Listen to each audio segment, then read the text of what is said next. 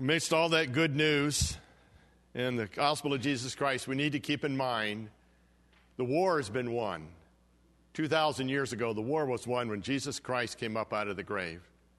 But the battles continue. The battles continue. And I want to talk to you today about America. The title of this talk is called The Second Upper Room. And I'm going to let you know it's not all good news. But keep in focus, we have won the war. But we all have a duty to do. So the second upper room. Talk about America. We do live in a blessed nation. God has preserved this nation through many physical wars. And He's blessed this nation among some of the wars we almost lost. We did lose many, many people who sacrificed their lives so that we could be here today. Now I'm going to talk about this nation, America. I want to talk about how you destroy great nations like America and other nations that have gone before us. There are two ways to destroy great nations. One is through military action, through guns, bombs, missiles, and many troops, men and women fighting. But there's a more effective way to destroy great nations today. It is called the attack from within. You destroy the nation's morality. You destroy the nation's theology, and you reinvent their history. It is called the slow decay method. And that's what I want to talk about today, what is happening in America. It is called the war within America, not fought with guns and bombs. It is the greatest war this country has ever been in.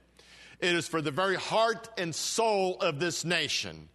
It is being fought with the next generation who are in this country, I'm sad to say, are not prepared to go to battle. So the war within America. The conflict really begins a long time ago. Before America, the conflict begins in the book of Genesis, when Satan deceived himself into believing he could overthrow the absolute right of God. He could overthrow God and the sovereignty of God. That's when the battle begins. And we see that brought out in the book of Ezekiel, in the book of Revelation. Satan deceiving himself into thinking he can overthrow God. And then all throughout history, Satan has continued this battle. And he's continued it on two fronts. The first one, he attempted to destroy the line leading up to Jesus Christ, and he failed. And now his attack is on the church to distort the word we heard today in 1 Corinthians 15, the very gospel of Jesus Christ. That is his main tactic today, to distort the gospel of Jesus Christ. And what we're going to look at, just a brief history of spiritual warfare here. What Satan's attack has, what he's done, and God's plan. Now, I don't want you to get the idea God has more than one plan. He only has one plan. And it is a perfect plan, because God is not bound by time. He knows the beginning from the end. And we see Satan's attack. Cain slays Abel. We had the first murder in history, but God's plan is perfect. God counteracts the murder by giving Adam and Eve another godly son named Seth.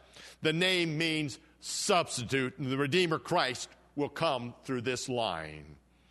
But Satan doesn't stop there. Satan perverts most of the human race, but God's perfect plan comes into motion. God counteracts by preserving the family of one righteous man, Noah, who was a descendant of Seth. And Satan continues to attack. In order to defeat the kingdom of God, he sets out to destroy the nation of Israel. Israel's held captive by Egypt. But God's plan, God raises up Moses to lead the nation out of slavery by sending 10 plagues. What a perfect plan. Satan continues, and we have the first upper room. And remember, the name of this talk is the second upper room. The first upper room, Satan's attack. Satan uses Judas to betray Jesus. Jesus is beaten and crucified, dies on the cross, and is buried. But God's perfect plan comes into play. On the third day, Jesus is raised from the dead, and we win the war. And then we enter the church age, where Satan is unable to prevent the birth of Jesus Christ and the line leading up to Jesus. But now we have the church, and Satan's order is now to distort the gospel of Jesus Christ. And Saul wreaks havoc on the early church, and God continues his one and only plan. God counteracts Satan's persecution of the church by converting Saul to Christianity, and Saul becomes Paul, one of the great writers of the Bible. And Satan continues. Rome begins a universal persecution of the church, but God counteracts that persecution. The greater the persecution, the more the church grows. And Satan continues, not being able to destroy the church through persecution, attacks the church from within. Satan uses the Renaissance period to move the church into secular humanism. While the church continued its rituals, they forgot the claims of God. And God's plan continues. God counteracts with the new movement known as the Reformation. God raises up men like Martin Luther, John Calvin, and William Tyndale to preserve the Word of God. And he continues with great men like Henry Morris to preserve the integrity of God's Word. And then we come to absolute truth number one. I will build my church, and the gates of hell shall not prevail against it. That is an absolute truth. And Satan continues, the 1800s to today. We see that America is founded on biblical principles.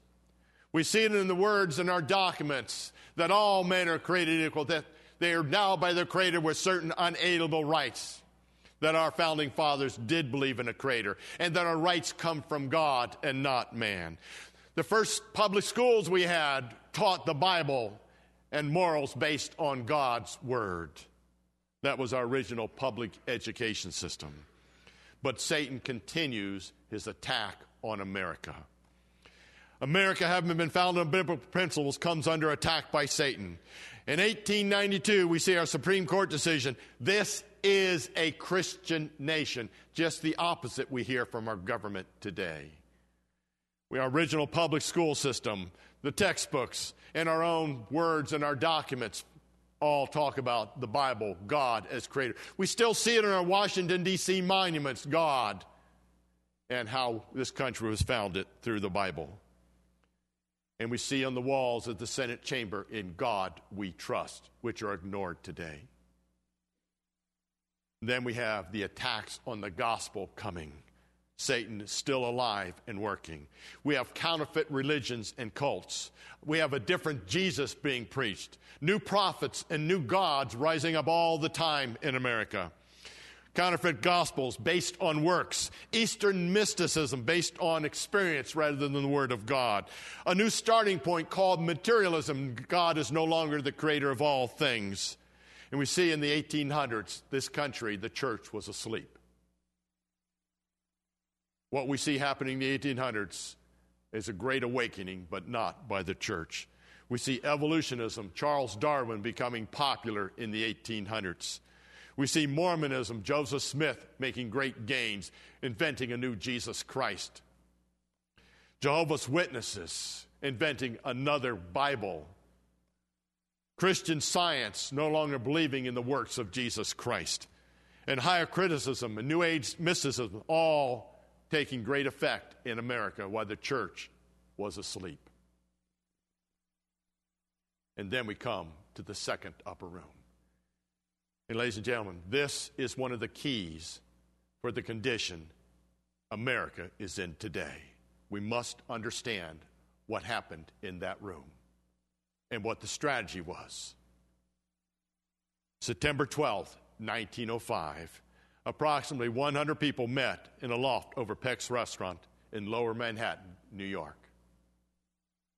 This was a turning point in America. In 1905, they called themselves the Intercollegiate Socialist Society. In 1910, their first major convention was held in New York. In 1917, the 9th convention attended by delegates from 40 college campuses. And then in 1921, they changed their name to the League for Industrial Democracy. That was a political play because they knew America would not accept the word socialism. So they changed the name to include democracy. And many became deceived.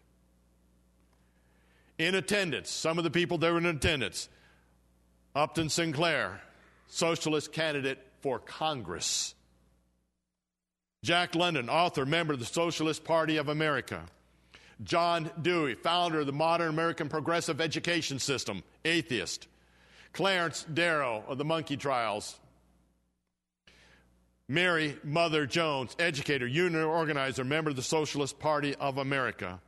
And then Walter Lipton, political commentator. Those are just some of the people that were in attendance. And I'll let you know right now, these people were well funded and financed. They had all the money they could ever use.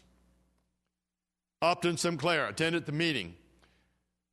In a letter to Thomas, Norman Thomas, September 25th, 1951, this is what he had to say. The American people will take socialism, but they won't take the label. Running on the socialist ticket, I got 60,000 votes. And running on the slogan, to end poverty in California, I got 879,000 votes. There's no use attacking it by a frontal attack. It is much better to outflank them. In other words, change the name to make it sound wonderful, and people will be deceived. They won't even investigate. Just put the name democracy in there. Save or end poverty, and they won't know the real truth behind what we're doing. John Dewey, one of the attenders of the Second Upper Room, vice president of that organization in the 1930s, honorary president in 1941, and also assisted in writing the Humanist Manifesto. And don't forget, one of the leaders of the modern education system we have in our country. John Dewey had a wonderful strategy coming out of that meeting. It is a strategy many churches should be using because it is biblical. But most churches don't do this anymore. It's called biblical discipleship. Dewey's was not biblical discipleship. It was another form of discipleship. And in the Teacher magazine in 1933, John Dewey wrote this, and this was his goal, and the goal of that meeting in 1905.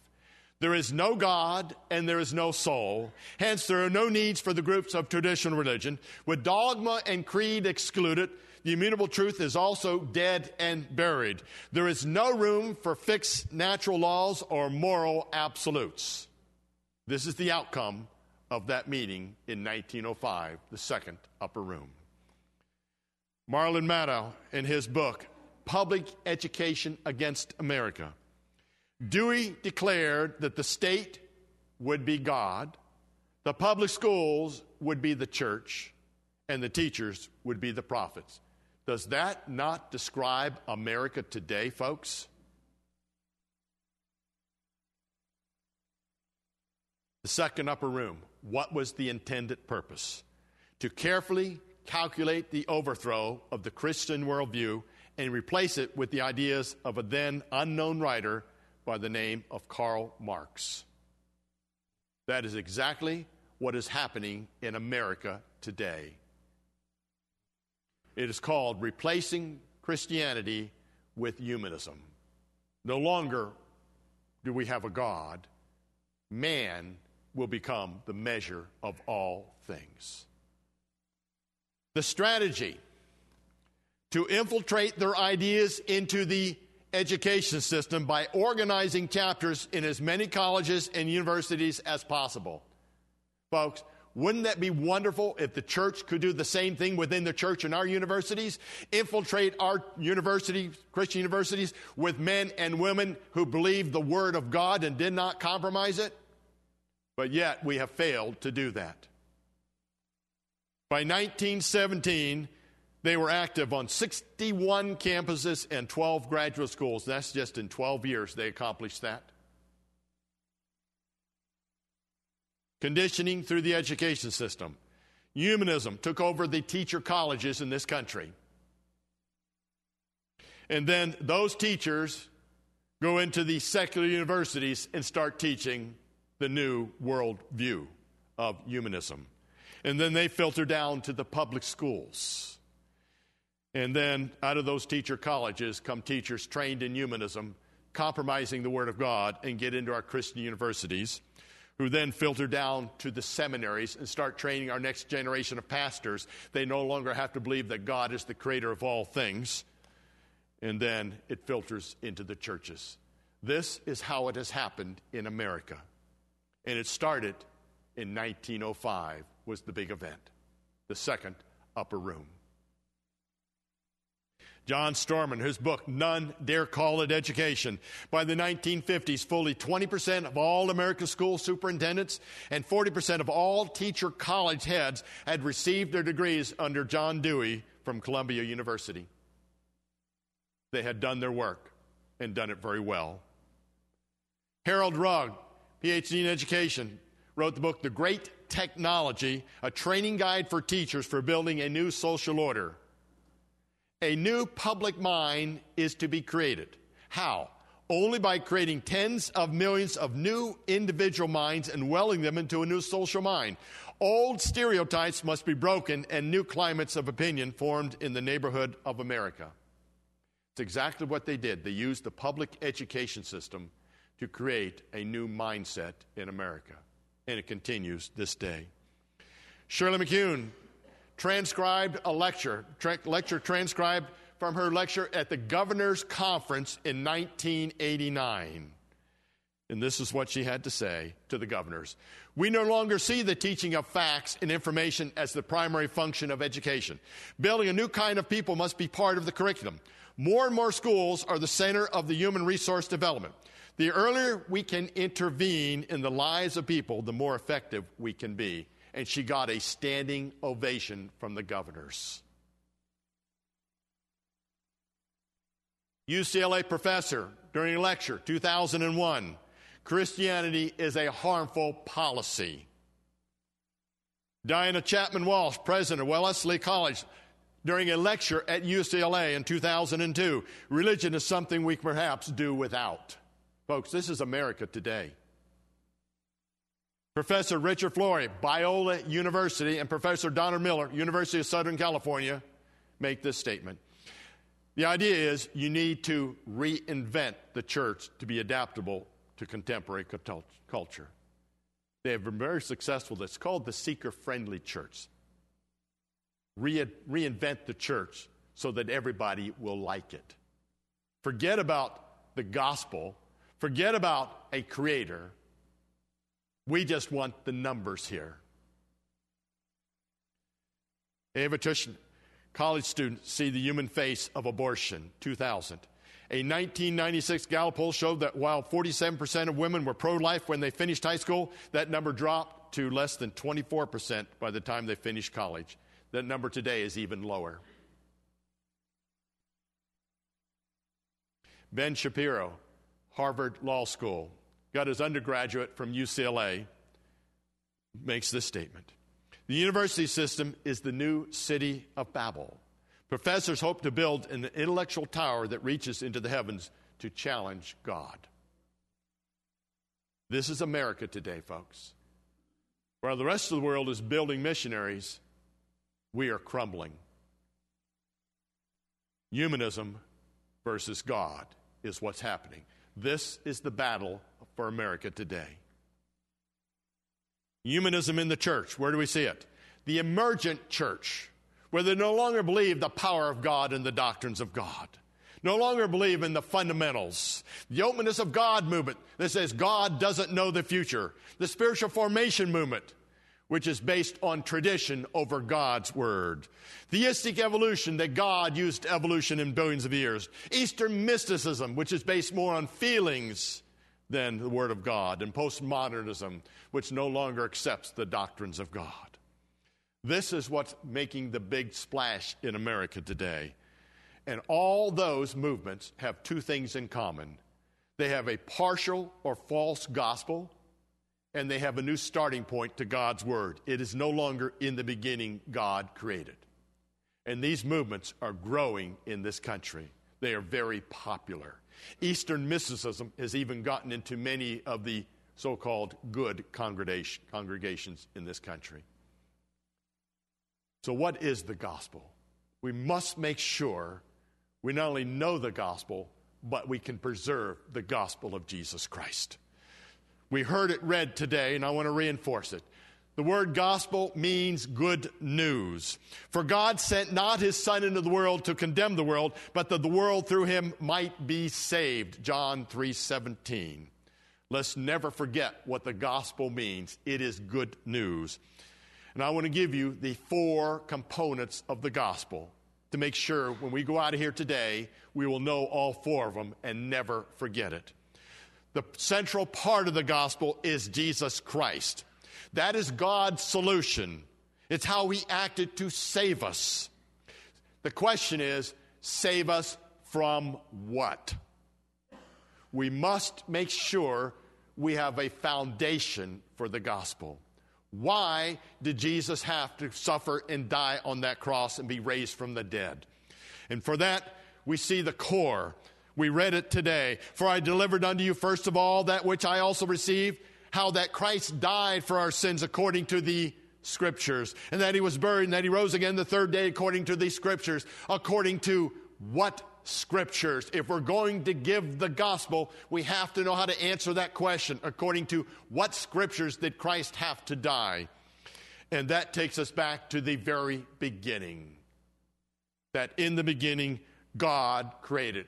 And it firmly states his creation was perfect. There was no death before sin.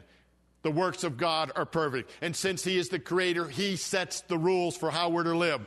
This is why we are accountable to him. This is why we call him Lord, because he is the creator. We go to the last book, Revelation, the hosts of heaven are bowing down, saying, holy, holy, holy. Why? And the words are, because he is the creator. This is why we call him Lord. His creation was perfect. And then the 3rd part of the gospel is man. We are the problem. We disobeyed God. To put it in modern terms, we committed treason. The fall. This is what separated us from God. This is why Jesus had to go to the cross. This, folks, is the foundation of the gospel. Why we die and why we need a Savior. It starts with the words, in the beginning, God created. His creation was perfect. He gave us one rule and we disobeyed it. And because of that disobedience, we are separate from God. And because of that disobedience, God had to send his one and only Son. Because he loved us so much, his Son suffered and died a horrible death on that cross so that we could be saved. But how do we partake in this salvation? And that is the 4th part of the gospel. It is called our response. And it is not what we can do. For by grace are ye saved through faith, and not of yourselves. It is the gift of God, not of works, lest any man should boast. It is not what we can do. It is what God has done for us. Folks, this is what separates Christianity from every other religion in the world. Every other religion in the world relies on what we must do to be saved, but not Christianity. It is what has already been done through Jesus Christ. The difference is called do and done. It is through God's grace that he loved us so much that he suffered his Son on that cross for us. This is the gospel. God, man, Christ response. And this is what Satan is trying to distort. And what he is doing is not attacking Matthew, Mark, Luke, and John. What he is attacking is the foundation for the gospel. If the foundations be destroyed, what can the righteous do? Psalm 11:3. When will our churches wake up? When will our Christian professors wake up and start teaching the truth of the gospel of Jesus Christ, starting at the foundation? Different starting points. If you believe that God created everything in 6 little days, we have a starting point, Genesis 1:1. And God's creation was perfect. But then we have another starting point, that God is not the creator. It all happened by naturalistic processes. There are no gods, no supernatural forces. It is called secular humanism, and that is what is attacking the church today. And then we have a large group that are sitting in the middle. I call them lukewarm. They're trying to combine God's word with secular humanism. They're trying to play favorites, be friends with the world, and try and believe God's word. God used evolution in billions of years. Those are the three different starting points. But when I read the Bible, the entire Bible begins with these words. In the beginning, God created the heaven and the earth. Folks, if God can create everything in this universe supernaturally out of nothing, then I believe God can also preserve the integrity of his word and does not have to be added to it by our professors or anybody else. We can trust it for how he gave it to us.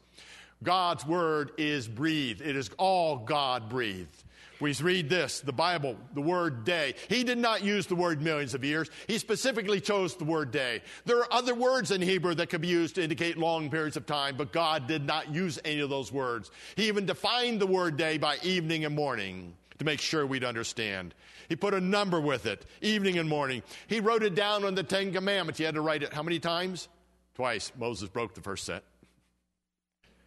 And then Jesus Christ, the Creator himself, says this earth is young and not millions of years old. But from the beginning of the creation, God made them male and female. Jesus said man and woman were on the planet from the beginning of the creation. And then God called his entire creation very good. That does not include death, decay, and disease. That includes very good, perfect. But there are pressures to conform. Pressures against this next generation to conform to the world. We're here, scientists have proven this earth is old. Folks, anybody that believes scientists have proven this earth is billions of years old does not understand the constraints of science. Every one of these dating methods is based on assumptions, and we have shown these assumptions to be false. And the formation of this world is history, folks. We were there to see it. It's all based on assumptions. And there are many scientific evidence, incidentally, that do show a very young earth. We hear, oh, Mike, the word day doesn't have to mean a day. It can mean many things else. Yes, it can mean other things. But context is important here. And the context in Genesis chapter 1 means a literal day and nothing else. Then we have things like the gap theory. Oh, we're going to put millions of years, but we're going to put it between Genesis 1:1 and 1:2. In the beginning, God created heaven and the earth, and let's put in millions of years of death and decay and disease. Then we have verse 2. So we have in the beginning, God created heaven and the earth was without form and void. And they put this gap of time between those two, even though the language does not permit it. 2 Peter 3, a day is 1,000 years, 1,000 years the day of the Lord. And they forget that's taken out of context. That does not refer to the days of creation, refers to the end time. The Hebrew language is very poetic. We went through that in the Sunday school hour. Yes, the Hebrew language is poetic, but can also be written in narrative. And Genesis 1 is written in the Hebrew narrative, not poetry. And we have all of these tricks of the trade being used to deceive our next generation. How could Adam have named all the animals one day? There's millions and millions of creatures. The Bible never says he had to name millions. He only had to name probably less than 10,000, only certain of the land-breathing creatures. If you read the Bible, he could have done it in under 9 hours. The sun was not created until day 4, therefore the first 3 days couldn't be literal days. But they forget to tell you we don't need the sun for a day. The definition of a day is the rotation of the earth once on its axis. All these things being used by our professors in Christian universities and by pastors in churches to deceive our youth. Or the Genesis flood was just a local flood. If it was local, why do we find all these seashells on top of mountains all over the world? Why do we find whale fossils a third of the way up the Andes Mountains? Why do we find so many fossil graveyards around the world? That does not happen by long, slow processes. They forget to tell the real science. The deception. Organizations like BioLogos, who believe 100% in evolution and claim to be Christians. And you go to the website and they talk about Jesus making mistakes right on their website. They have a picture of Noah's Ark looking like a houseboat with Drav's head sticking out, saying that was the flood. It's an abomination to the Word of God, what they do on that website. But yet, they're well-funded, and they're putting out materials for Christian schools now to teach, and they're now making materials for homeschool. to deceive our youth.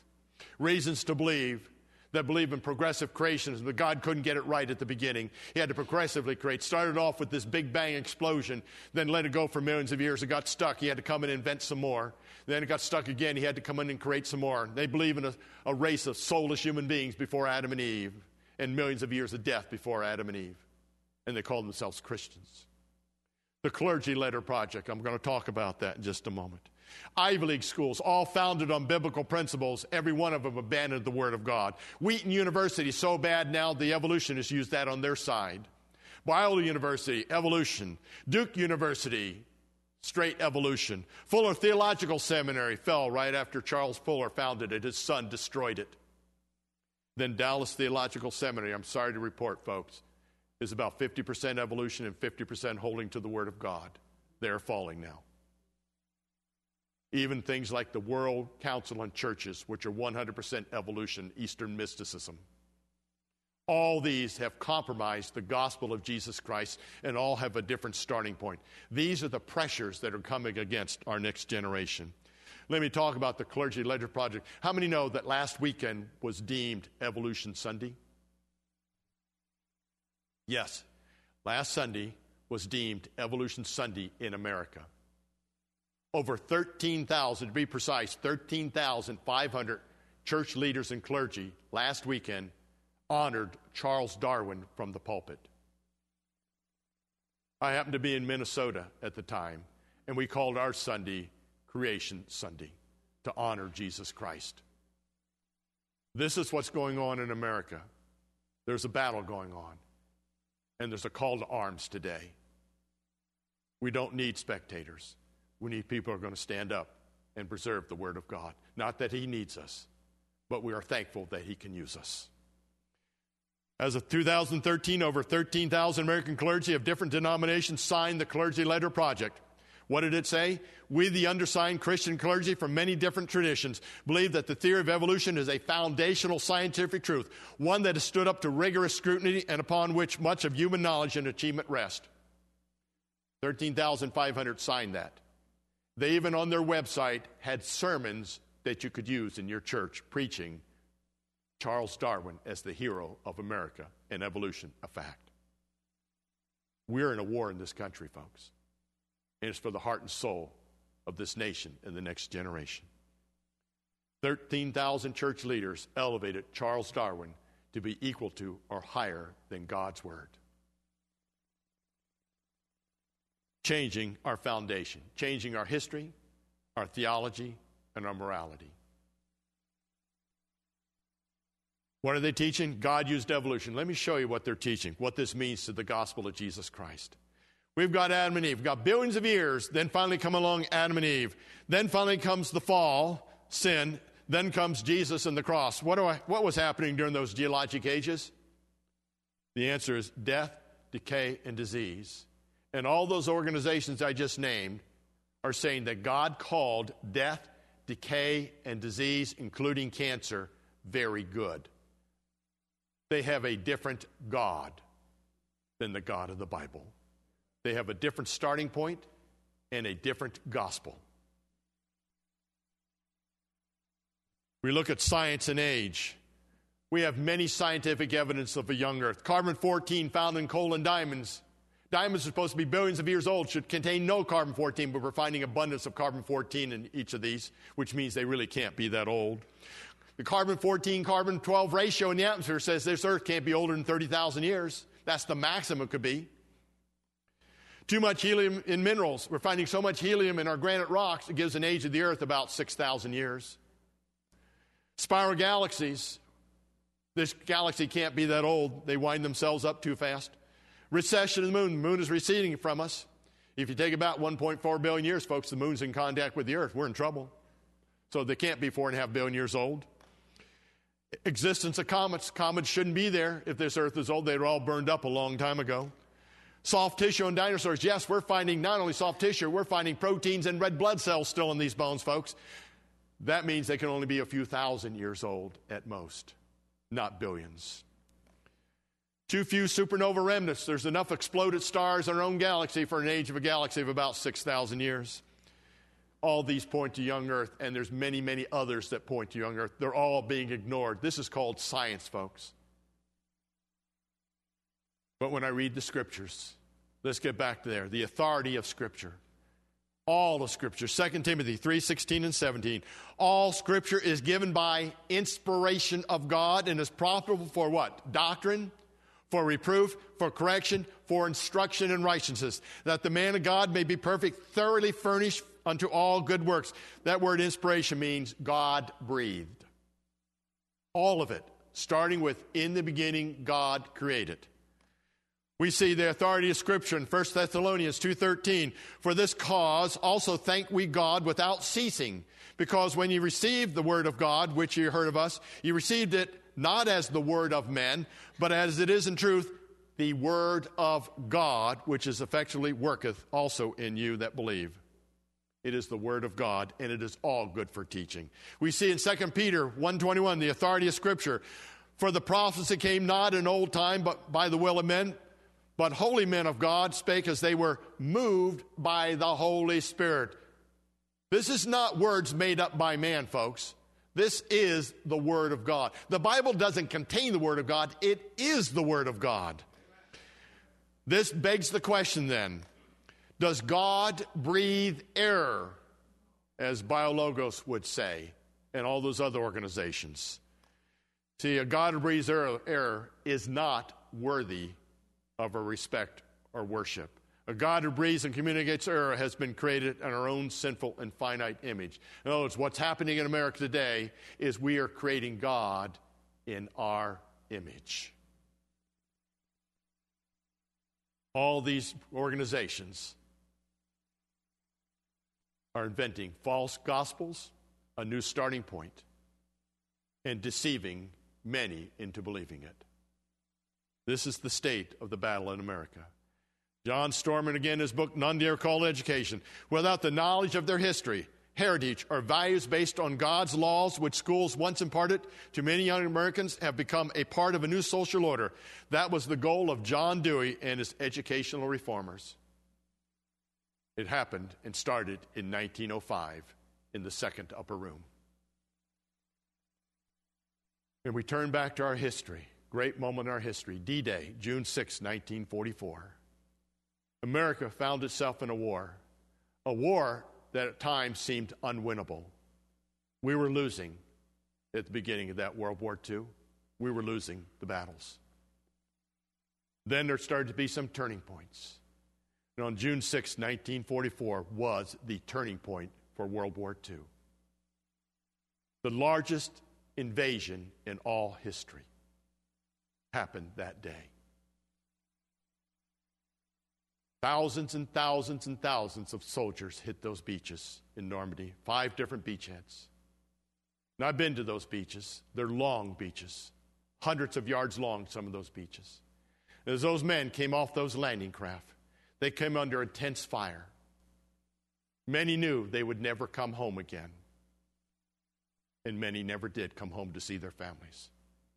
But those brave soldiers, underneath all that firepower coming against them, continued to advance. If they'd done like the church today and just stayed there, we would have never won World War II. But yet those brave soldiers continued to advance and advance, watching their own friends drop dead beside them, arms and legs blown off, continued to advance with one goal in mind, and that was victory over evil. And because of those soldiers, ladies and gentlemen, we can sit here today in a free country still. That was our physical D-Day. What is our situation today? Today, folks, we're in a very similar situation. We seem to be in a war that is unwinnable. We are outnumbered. We are surrounded. And we're outfinanced. And what's even worse, there is dissension, compromise, and surrender within the ranks of the church today.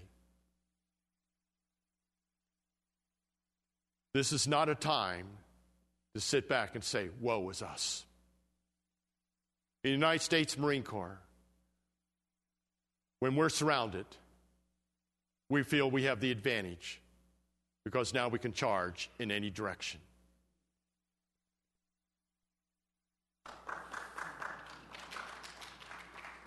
The United States Marine Corps, we're trained that if you're caught in an ambush, the worst thing you can do is retreat.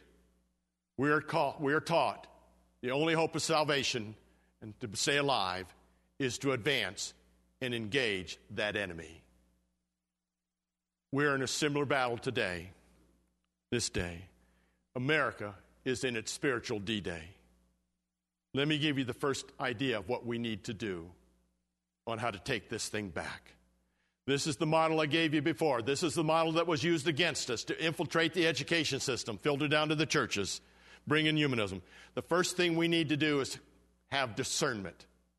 We have too many of our Christian universities out there hiring people because they have great credentials. They've written many books. They forgot to ask them the question, do you stand on the authority of God's Word? That doesn't seem to matter in our Christian universities anymore. We have to have discernment in who we're going to hire, who are going to be teaching our next generation. So that's the first thing we need to do is clean up our Christian universities and seminaries so that they will know how to hire people based on God's Word. And if we can stop it there, we can stop it in the seminaries, we can stop this compromise in the churches and to the next generation. That's the first thing we need to do is have biblical discernment. Stop going after what the world thinks is great credentials, because the best credentials come from God's Word and knowing God's Word. We've got to start there. We've got to make sure we have the home prepared. Parents, we need to know what's going on in this battle. We have to have an awareness. We have to get trained. 2 Timothy 2:15, we need to stand on the Word of God, study to show ourselves approved, rightfully handling or dividing the Word of God. The family, we need to have fathers start taking charge of the family in spiritual matters, not giving it away. Proverbs 22:6, train up a child in the way they should go. When he's old, he will not depart from it. We need to have training starting in the home. The number one teacher in a child's life is not the public schools. It is not the Christian schools. It is not the church. It is the home. The parents are the number one teachers in a child's life. We need to take back our Christian heritage and stop giving it away to the world. Our youth need to be trained for the battlefield. They are in a battle. They don't even know it yet because they're not trained, haven't been taught about the battle. The battlefield comes from the education system. The media and their own peers are all fighting against them. How could you ever believe that God created everything in 6 days? That's a stupid idea. You don't even understand anything about science. That's what they're being told. They're being belittled in the school systems. So how are we going to do this? We need to build an army of Christian educators. The same thing John Dewey did, we can also do. It is called biblical discipleship.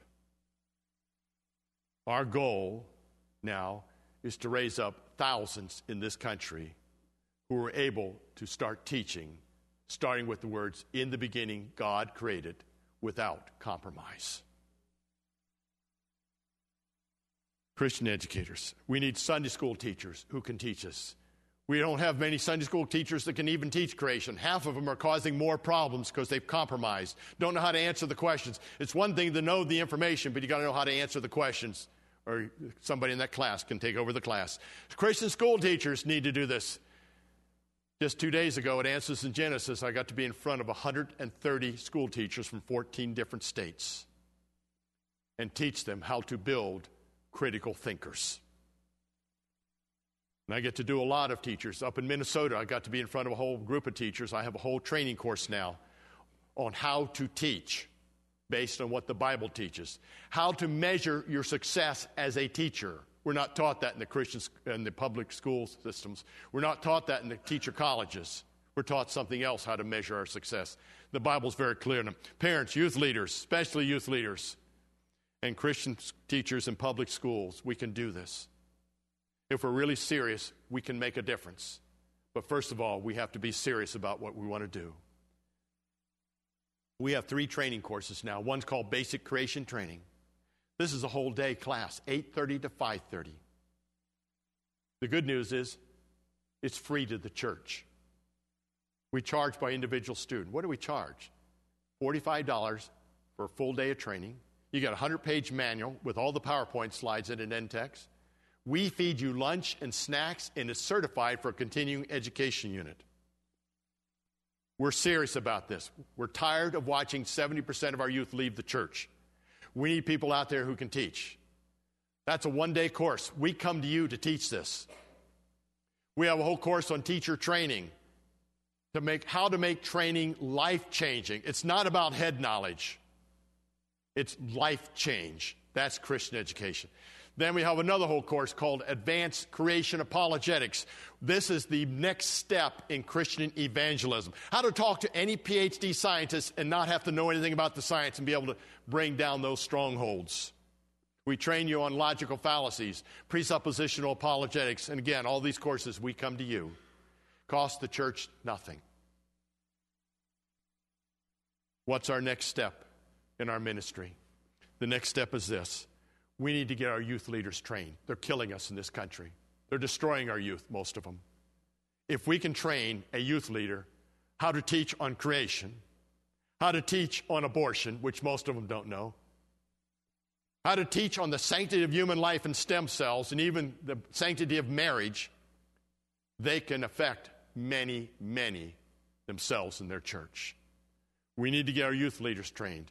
We're looking at a 4-day teacher training class where we can bring you in, and in 4 days, you're ready to go out and start teaching in Sunday schools and homeschools and other organizations. We can get you ready in 4 days. Training for international teachers and pastors. My idea is, I've been asked to go international. I will not do international training unless they allow me to stay at least a week or 2 weeks to train the people there how to teach. I'm not interested in going over and doing 1-hour lectures. I'm interested in training them how to teach so I don't have to come back. That is called biblical discipleship. I'm now scheduled to go to South Africa and train a group of pastors. I was just asked the other day to go to Puerto Rico, and I said, only if I can train your people there how to teach this so I don't have to come back. I don't like the long plane trips. Then training students in public schools. You see, we're sending our students to the battleground unprepared. We can do this. We had a course about 8 years ago where we trained high school students, Christians, who attended public schools. We trained them so well that they went to the public schools, they were changing teachers' lives. They could write their reports, keeping to the rules of science, and defeat evolution and open teachers' eyes to the truth. We can do this. It doesn't come free. It doesn't come free. We lose money on every one of our courses. We know that. Money will never be the issue if somebody cannot attend our courses. We even give scholarships away because we know homeschool educators don't make the big money, neither do teachers. We rely on the Word of God. We're doing the right thing. We will continue on. We are serious about what we're doing. So we come down to absolute truth number 2, and that is this. Heaven and earth shall pass away, but my words will not pass away. All those people that are compromising God's word, trying to ban it, burn it, and outlaw it, they too will die, and God's word will remain unchanged. Now we'll finish with this. We've heard the story of David and Goliath. Philistines going against Israel. Israel had 3 choices what to do there. Number 1, they could have been, whatever happens, happens. That's called apathy. They could have wrung their hands and say, woe is us. That's called the pity party, and that's what they basically did. Or we can be like David and face our Goliath today, called humanism, evolution. Many people have had to face Goliaths throughout history. All of you may be facing Goliaths today in some way or form. People have faced Goliath. A young boy burned so bad as a child, they said he'd never walk again. His name's Glenn Cunningham. He grew up and set the world record in the mile. Another young boy was called stupid by his teacher in school. His mother found out. She was so furious, she took him out of school and homeschooled him. His name is Thomas Edison. The other young man teased unmercifully in school because he was so small and tiny and skinny. teased by all his peers. His name is Bill Gates. Let me give you one final one, facing Goliath. I happened to got to coach a young girls track team a couple summers ago. And my relay team made it to the state meet. When we got to the state, I noticed I had the 4 smallest girls on the track. Tiny little girls. And 2 of our girls couldn't make it. They were sick. So I had to put 2 substitutes on. I wasn't sure how fast they could run 100 meters. This was a 400-meter relay. Each girl runs 100 meters. Not much time for mistakes there. So I put our fastest girl on the second leg because if our first girl wasn't fast enough, she could get us back in the race so we could be competitive. And the gun blew. And the first runners took off. And the first girl on our team started to hand off to our second girl. And she stepped on her heel. And our second runner went flat down onto the track, face down, and the baton dropped. At that moment, she had to face her Goliath. She could have just stayed on the ground and cried, got up and screamed and yelled, went to a pity party, but she didn't.